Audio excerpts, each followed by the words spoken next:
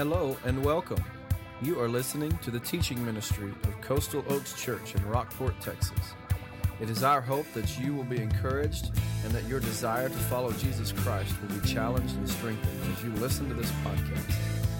For more information on location, service times, and what to expect on your next visit, go to coastaloakschurch.org. Now, grab your Bible and study along with us as you listen. Well, it's great to be with you again. I told the first service that I know that my namesake, Mitch Tidwell, was here last week, so you get two Mitches in a row. A great guy, love him to death, and I know he did a great job. And I'm just so grateful I'm following Mitch, and not the guy that preached the week before. Do y'all remember who that was? Who was it? Richard Taylor? Yeah, you remember Richard Taylor, right? So I remember I put together an evangelism conference for our association one year and had the director of evangelism for our state convention preach the keynote sermon at the end, but he preached right after a black pastor from San Antonio, and he came up to me after that. He said, "If you ever put me after that guy again, I'll kill you," you know. So I love Richard to death. He is a great, great preacher and a great evangelist, and I know that he has been blessing you in the days that he's been with you. I want to thank you for your participation in the cooperative program.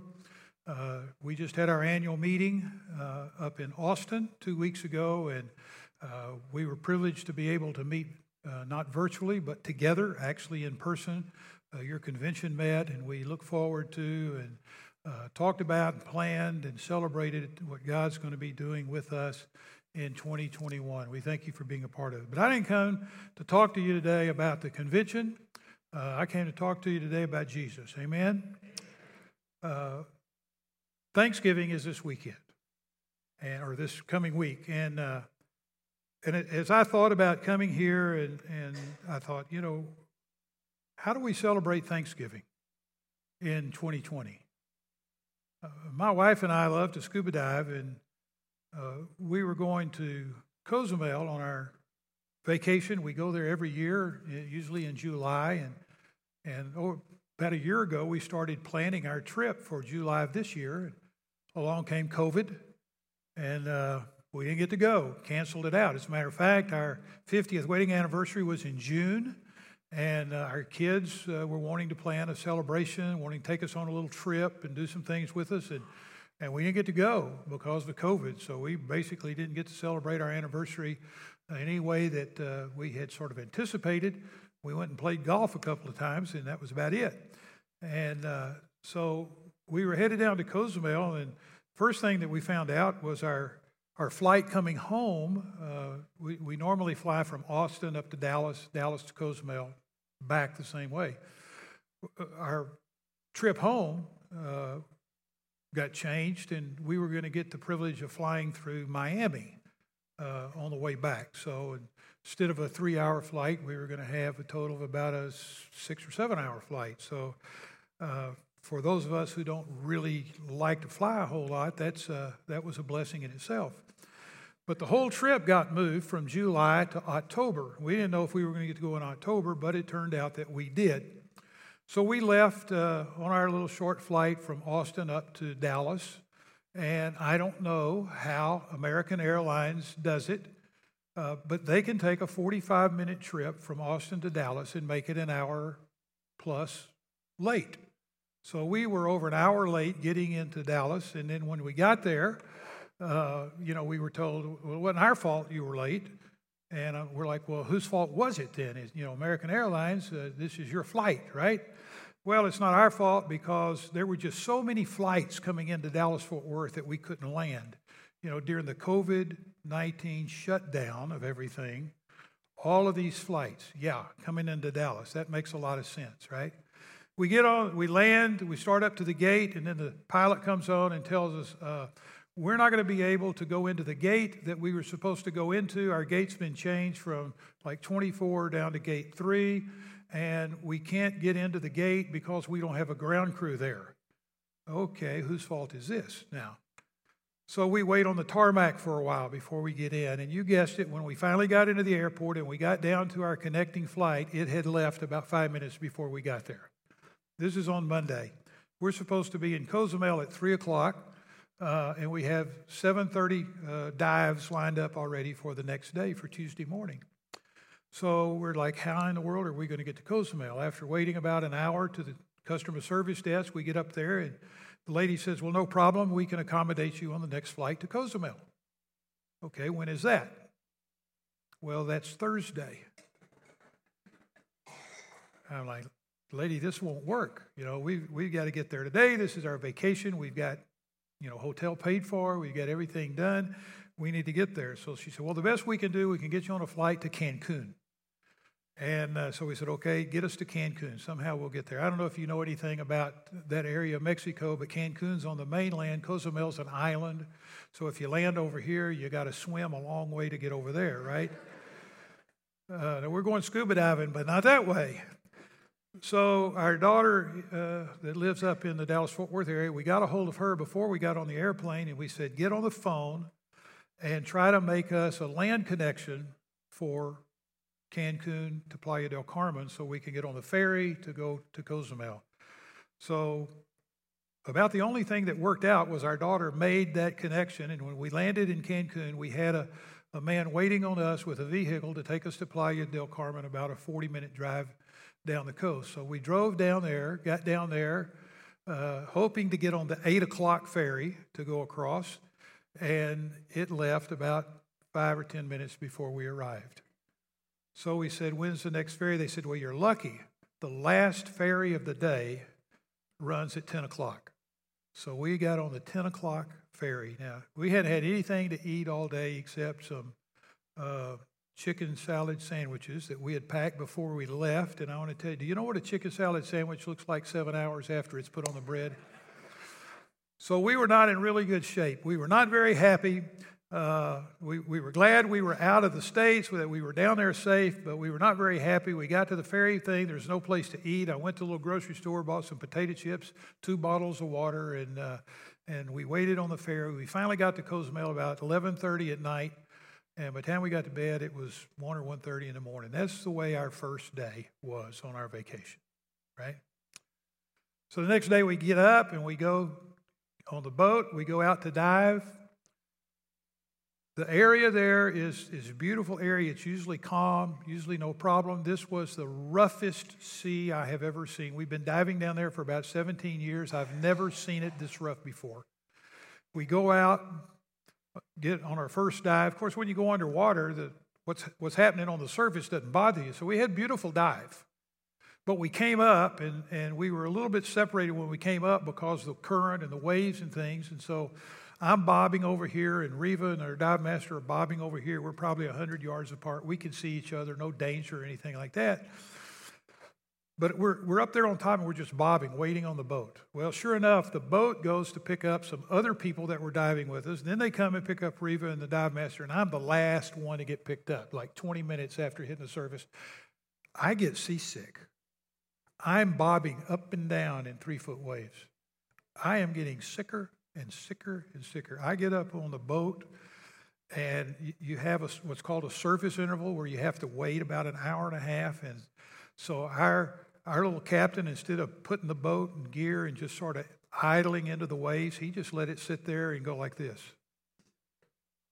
Well, I'm not going to tell you what happened, okay? But it wasn't pretty, and I was not feeling well.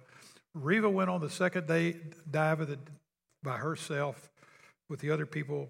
I stayed on the boat. I didn't even do my second dive. Such was the second day of our vacation, okay? Third day of our vacation. It was beautiful. The sea looked like this carpet. I mean, it was absolutely beautiful. We went 2 days like that, had beautiful dives, great dives. We had a couple of other days of great diving, and then along came a lady named Zeta. How many of you know who Zeta is? Okay? She's not Harvey, okay? But she's like Harvey in many ways. She was a tropical wave when we arrived at Cozumel. Sometime in those first 4 days, she turned to a tropical storm, but on that 5th day, she turned into a hurricane, and she headed straight for Cozumel. They closed the ports, and that was the end of our diving for the week. But what we did is we got to check off, that box on our bucket list that says ride through a hurricane. Now, y'all went through Harvey. You don't have any sympathy for me. I understand. This was a Category 1. But to us, it was just a hurricane, right? And we rode it out on an island in Cozumel, and that was our vacation. We came back through Miami and got home safely, and so we're here today, safe and sound, and that's good. But we were talking after that, and all of the things that happened on this vacation, that everything that went wrong, that could go wrong, seemed to have gone wrong. And we looked at each other, and we both came to the same conclusion. Hey, it's 2020, isn't it? What do you expect, right? How many of you are ready for 2020 to be over with? I am. Let's get it behind us, I think if Jesus was here, he would say, get thee behind me, Satan. Get out of here. We don't want you anymore. And so Thanksgiving is here, and when you look back on 2020 and where we are and where we've come, we're in the midst of a pandemic. They're talking about shutting everything down a second time, and we've been through an election that's got all kinds of ramifications to it and turmoil surrounding it and everything. And so how in the world do we celebrate Thanksgiving in 2020? Well, I'm going to help us understand that, and we're going to look into the little book of Jude. If you have your Bible, if you don't know where Jude is, it's only one chapter long, 25 verses. Go to Revelation, the last book of the Bible, and then turn backwards. If you've got your Bible on your cell phone or your iPad or whatever, just type in Jude, and it'll take you right there. We're going to begin looking at the very end of the book, looking at verse 17 to begin with. Because Jude, the whole book of Jude is written to the church, and it talks about problems in the church.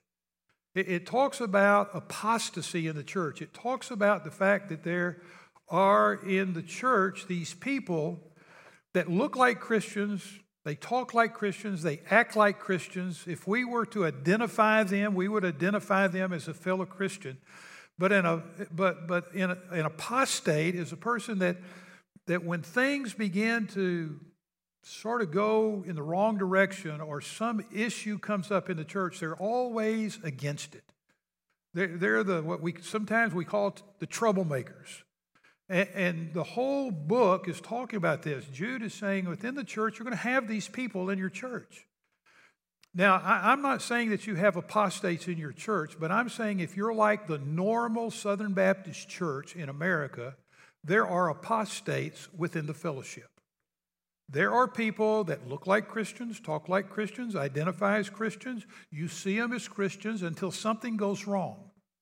And then when something sort of starts going wrong, they're the ones who rise up and try to cause division and dissension in the church. Have you ever known anybody like that? And that's who Jude is talking about here.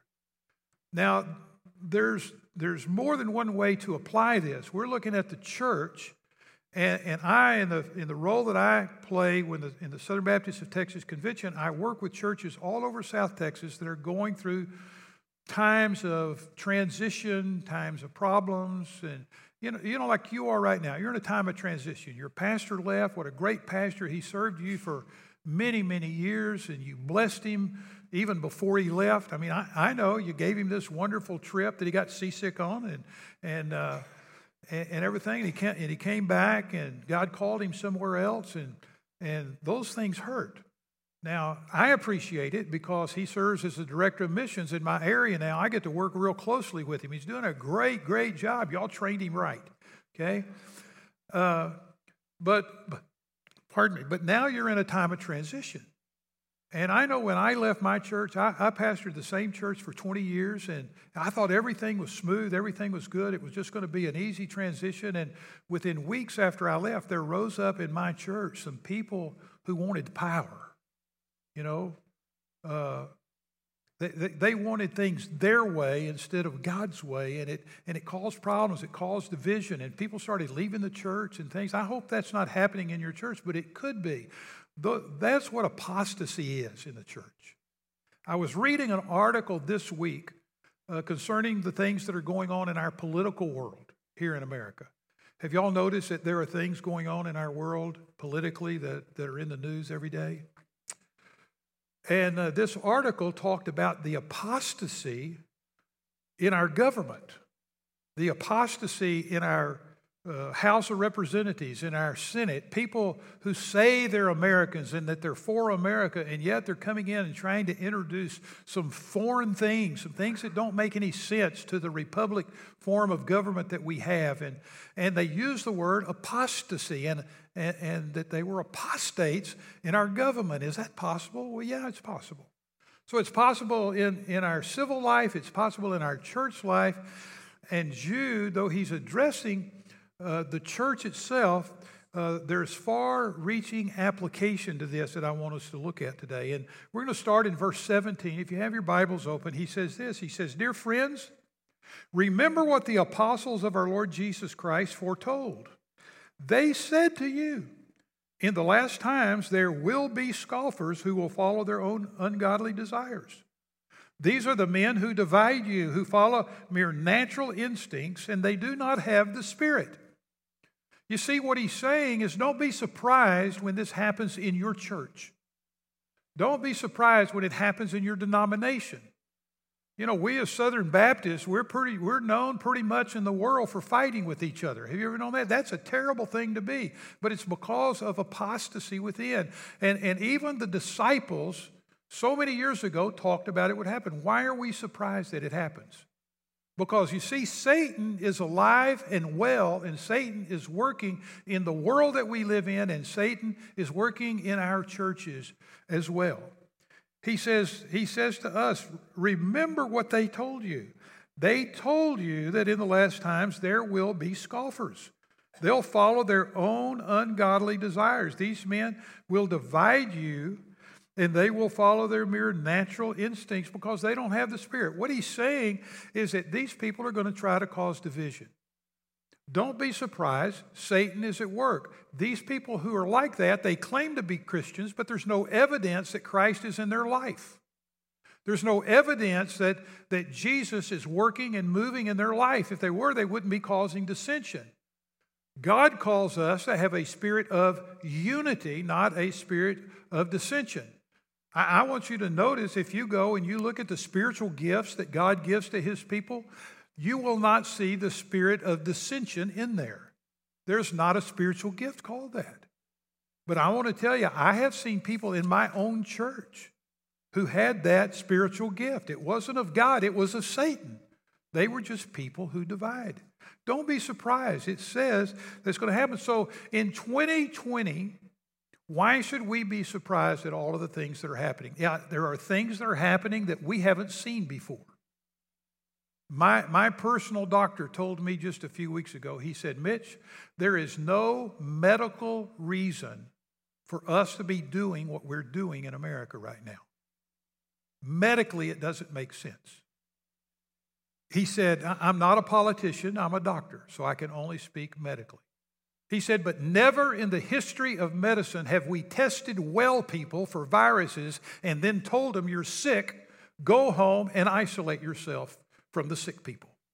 We've never done it before. Things are crazy. We're doing things different. And yeah, it sort of surprises us, but the fact that these things are happening, the fact that there are pandemics in our world, the fact that people are dying from drug overdoses like never before in America, those things shouldn't surprise us. The fact that America is divided politically, it should not surprise us. America has been divided before politically. As a matter of fact, America has been divided at least as bad as we're divided right now before. Did you know that in our history? And right now we've got, the Republicans are mad at the Democrats because they say the Democrats are cheating. The Democrats are mad at the Republicans because they say the Republicans are trying to cheat and change the vote and won't accept it. And the people who aren't either one, they're mad at everybody. And so here we are. And you can't believe the news media about anything. Well, I want to tell you, don't be surprised. We live in a fallen world. The Bible tells us that people of darkness live like people of darkness. Why do people act like heathens? Because they're heathen, right? Why do people in the church sometimes act like lost people? Well, he tells us right here, because they do not have the Spirit, because they're lost. But Brother Mitch, they're in the church. Or Brother Mitch, they hold a position. They're on a committee. I'm going to tell you, I've got a friend. I didn't share this with the other group this morning, but I've got a friend who pastored a church not too far from our home. He came there as pastor. This has been several years ago, and he said that God led him to preach the first 3 years he was there. Every Sunday morning, he preached an evangelistic sermon. He didn't preach, sermons of consecration or different kinds of sermons. He preached evangelistic sermons, calling people to Christ. He said, the first 3 years I was there, I had 13 deacons got saved. You see, there are apostates in the church. He said, I want to tell you, when 13 of your 20 deacons get saved, it changes your church. There are people in our churches today who look like, sound like, talk like, and say that they're Christians, but they're lost. And that's why when things get tough, they act like lost people. And that's exactly what Jude is saying here. He says they follow their mere natural instincts. They follow the ways of the world. They're there to divide us. Satan brings them into our church. He brings them into our nation to divide us. In verse 20, what do we do about it? Look at what he says. He says, but you. Those are important words. 2 3-letter words. But you. Now listen to the context here. Jude is saying, remember that the apostles told you it's going to be like this. And it's bad. And it may get worse. But you. He didn't say, but the church. He said, but you. And so now he's talking specifically to me. As I read the Bible, as I study the Bible, I've got to make it personal, because he says, but you. I could say, but you, Mitch. He says, but you, dear friends. He says, but you build yourselves up in your most holy faith. So what are you to do in times like this? You are to build yourself up. God doesn't call you to build your neighbor up or to build your friend up. He doesn't even call you to build your Sunday school class up if you're a teacher in a Sunday school class. Now, you ought to be an example to them, but your example to them is that you build yourself up so they will know how to build themselves up. Are you with me? So if you're a Christian and you're going through a difficult time understanding what's going on, you build yourself up. How do you do it? You build yourself up, first of all, in your faith. What's he talking about there? Your faith in the Lord Jesus Christ. You build yourself up in your faith, and I believe the way that we do that, or the way we begin to do that, is we go back to the day of our salvation. Do you remember the day you were saved? Sure you do. You may not remember the date or the time, but you remember the event. Today is November the 22nd, right? What happened on this day? It was a big event in the life of America. President John F. Kennedy was killed. If you were alive on that day, you know where you were when you heard the news. You remember it. You can't get away from it. 9/11 happened. You know where you were when you heard the news that 9/11 was taking place. And when you meet the Lord Jesus Christ and He comes into your heart and He changes you and He gives you new life in Jesus, you remember that it happened. You may not know the date or the hour or even maybe the place, but you remember the event. I was 10 years old. First Baptist Church, Arlington, Texas. Homer Martinez was preaching. I don't remember a word he said. But I remember God speaking to my heart as a 10-year-old boy and calling me to Jesus. And I don't know why, but I remember the song that was sung as a hymn of invitation that day by Steve Taylor, the music evangelist. It is no secret what God can do, what He's done for others, He'll do for you.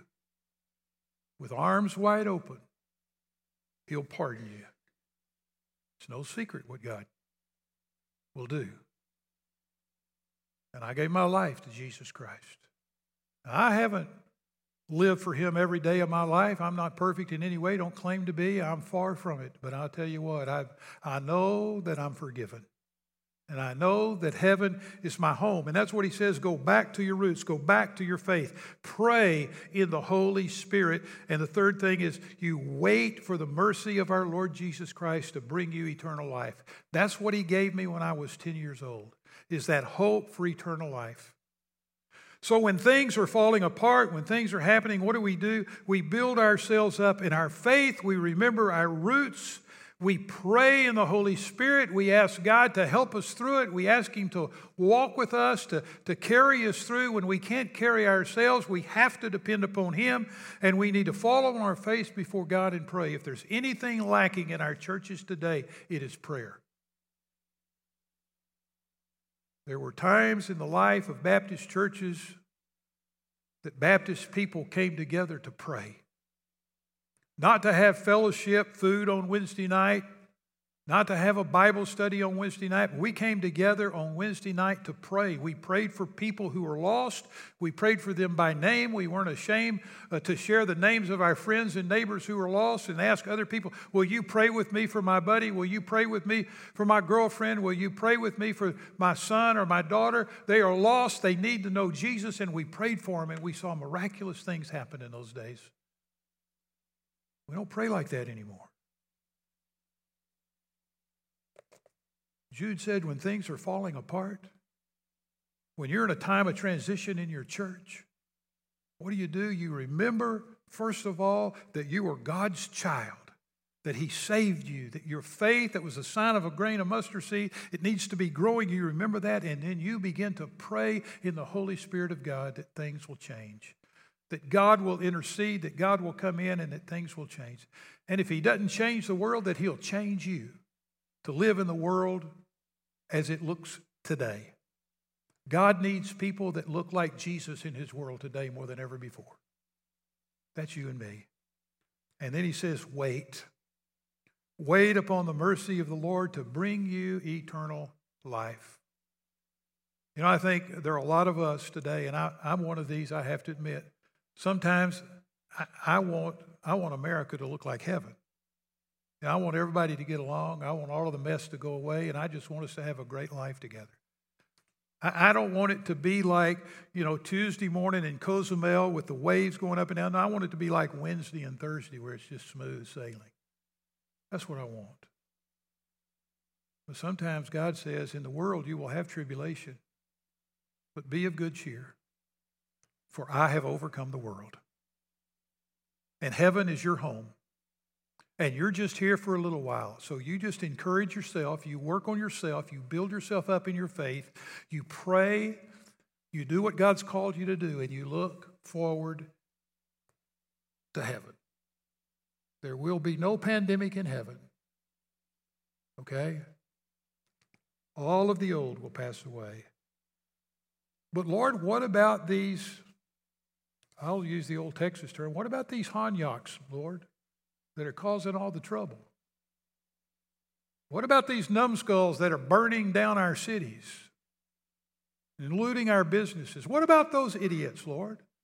What about these people in our church, Lord, that come in and they just want to mess everything up? The church has been going smooth, and now, Lord, we're having these problems. These people are coming in.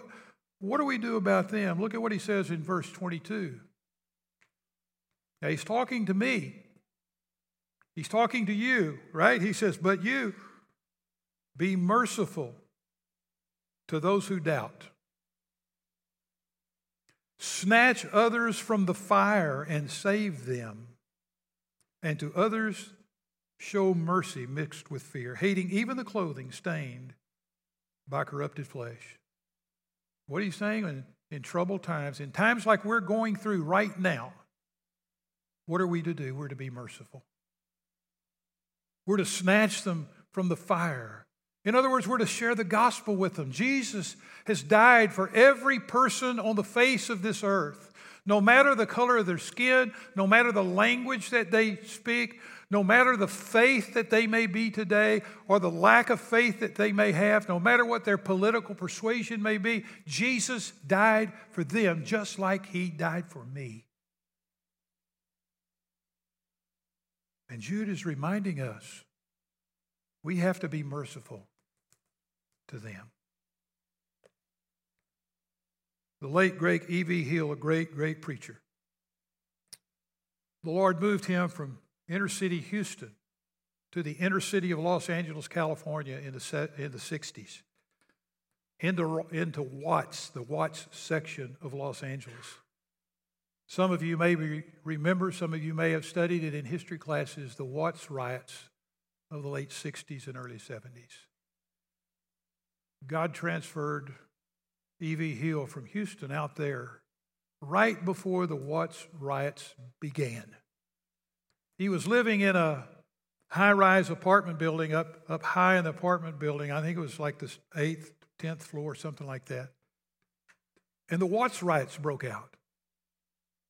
And it had to do with segregation. It had to do with the guy that got killed by the police. A lot of things like are going on now. I mean, there's so much similarity if you study in history. And riots broke out. And the Watts area was a totally black area of San Antonio. White people just didn't live there back then. And they started looting the stores that were owned by their own people. They started burning the stores that were owned by their own people. And E.V. Hill, this great preacher, great man of God, couldn't get his mind around it. And he said that one day he was standing at the window and he looked down and he saw the fires burning the storefronts. He saw people smashing windows and taking TVs and all kinds of things out of them.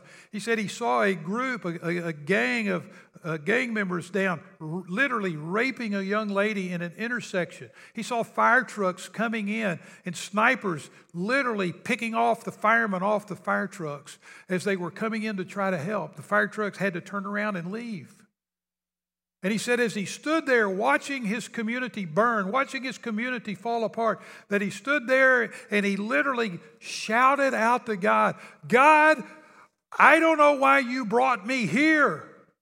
God, let these people die and go to hell. Have you thought about that?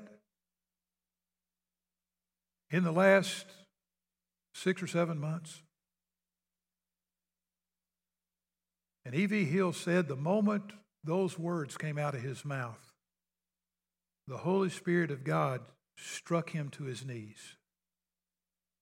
And he said, I can't tell you if it was audible or not, but I can tell you that God shouted back at me, E.V., those people are exactly the reason I brought you here.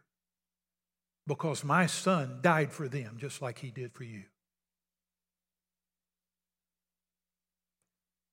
Boy, every time I think about what's going on in our world today, I think about E.V. Hill and that, and I think, that's me. I don't like what's going on. I disagree with them. I think it's wrong. And there have been times when I have thought, if I have not said verbally to God, God, just let them go to hell. Why worry with them? And God said, Mitch, I sent my only begotten Son, Jesus Christ, to die for those people. It's your job to take the gospel. God took me to Jude. And Jude says to me, hey, you yourself, but you be merciful and snatch them from the fire. Save them. And I say, God, why should I be merciful to them? And God says to me, because I've been merciful to you. That's why. You see, folks, what your church needs today, what your community needs today, What America needs today is Christian friends. People who look like, who talk like, and who love like Jesus Christ. He walked the Via Dolorosa and was nailed to the cross, not for people who loved him, but for those who didn't. That was me. And that was you. And that was them. Show them mercy. Yes, he says, hating even the clothing that's stained by corruption and by corrupted flesh. Yeah. We shouldn't love what's going on. We should hate what's happening. But we must love the people. And we must show them mercy. And we must share the gospel with them so that they can know the love and the grace of Almighty God that forgives all people who come to Christ in faith of all of their sin and cleanses them from all of their unrighteousness. That's what he did for me. Isn't that what he did for you? Do you remember the day that happened for you? Go back there. Grow in your faith. So the question at the beginning was, how in the world do we celebrate and give thanks on Thanksgiving this year with all that's going on? Well, whole book of Jude is written about the apostates and the apostasy that's taking place in the church. It's taking place in our world today, but he comes to verse 24, and look what he says. Through all of this mess, he says, but remember this, to him who is able to keep you from falling and to present you before his glorious presence without fault and with great joy, to the only God, our Savior. To him be glory and majesty and power and authority through Jesus Christ our Lord, before all ages, now and forevermore. Amen. Do you get that last part? Oh, listen, that's Thanksgiving. That's Jude saying, to God be the glory, great things he has done. So loved he the world that he gave us his Son. To him be glory and majesty through all of the mess, through all the apostasy, through me remembering about my faith, through me sharing my faith with other people. Then to him be glory and honor and majesty forever and forever and forever. Jude says there's a way to have Thanksgiving this year. We've got Congress people who are saying there will be no Thanksgiving this year. They're saying if you can't have Thanksgiving at home because you can't gather together in your house. If more than 6 of you are going to be there, you got to be outside. They're telling us all kinds of things. I want to tell you something, folks. Jude says, wherever you are, whatever you're doing, give thanks, give praise to God, give him the glory forever and forever and forever, and nobody can tell you not to do it. You are his child. Go back to the day of salvation and say, that's when I nailed it down. Jesus came into my life. And because he forgave me, he can forgive anybody. And he wants to. And because he forgave me, I have a great desire to share with lost people that he can forgive them too. To God be the glory, right? You see, folks, Thanksgiving is a time that we have set apart, a special day as a nation to give thanks to the Lord. You know, we're the only nation that has Thanksgiving the way we do. Others have adopted a Thanksgiving day. Canada has a Thanksgiving day, but they adopted it, copied it after us. Thanksgiving is ours. It's our national holiday. There's not any politician that can take it away from us.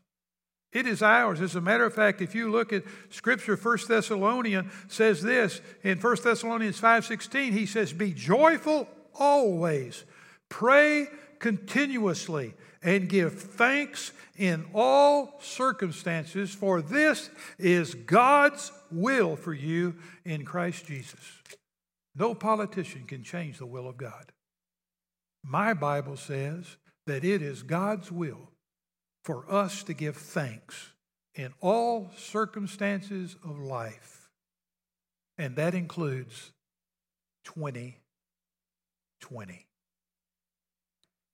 If you've never given your life to Jesus Christ, I want to encourage you to do that today. Because if you're not a Christian, quite honestly, I don't know how you're making it through this time. It is only with the Holy Spirit walking with me and giving me encouragement and enhancing my trust in Him through my faith in Him that I've been able to make it through these times. Even American Airlines couldn't do it. Because it's God's will for me and for you to give thanks in all circumstances of life. If you're not a Christian, would you give your life to Christ today? How do you do that, Brother Mitch? Very simply. You have to believe in your heart that Jesus is who He said He is. He's the Son of God. He came, He died on a cross in payment for your sin. You don't have to understand it. I can't explain it. It's a miracle. If it wasn't a miracle, it wouldn't mean anything. And if I could explain it, it wouldn't be a miracle. It's a God thing.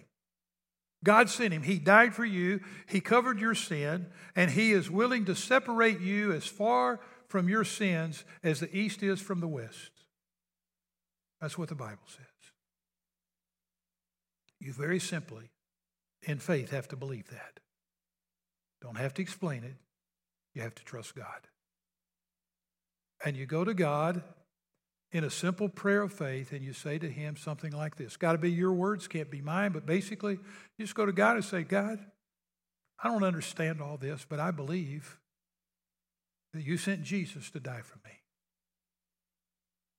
God, I don't know how that works, but I'm asking You, with the little bit of faith that I have, the little bit of trust I've got, God, would You forgive me of my sin and come into my life? And I want to tell you, at that instant, God will forgive you. The Bible promises us that He is faithful and He is just and He is true and He will forgive us of all of our unrighteousness if we ask Him. So you do that today, He will forgive you. Now there's some things you need to do after that. You need to follow Him in baptism. Baptism doesn't save you. Baptism is a picture of what's happened in your life, that your old life died and Christ has come in and given you a new life. Just like Jesus died, was buried, rose from the dead. It's a verbal, or it's a living picture of what's happened in your life. But this morning I'm asking you, would you give your life to Christ? Would you ask Him to come into your heart? And then you can make it through. Christian friend, you know you're saved. You remember the day you were saved. Go back to that day today. And then ask yourself, am I living like a child of God? Or am I living like an apostate? You see, because an apostate never does anything that would really demonstrate that they are a child of God. And you say, well, Brother Mitch, well, I know people that sort of fit the mold that you're talking about, and they pray sometimes, and they do this. No, you know what a child of God does according to Scripture? How we know a person is saved? How do you know the person next to you is saved? It says, by their fruit you will know them. In other words, as they share their faith with other people, we see their friends and their relatives coming to Jesus. So let me ask you this in closing. When was the last time that you led somebody to Jesus? Now, wait a minute, Brother Mitch, you quit preaching and started stomping on toes now. Well, you see, that's what a Christian does. They share their faith. And you're not responsible for whether a person receives Christ or rejects Christ But what we need to understand is that when we share Christ in the power of the Holy Spirit, God is already working in their life, and we're going to see people saved. When was the last time you led somebody to Jesus? Let me ask you a more important question than that. When was the last time you tried to lead somebody to Jesus? Because that's what a Christian does. And in times like these, we need a Savior. And it's up to us to have mercy on them, to snatch them from the fire. We do that by sharing Jesus with them. Would you bow your heads for just a moment?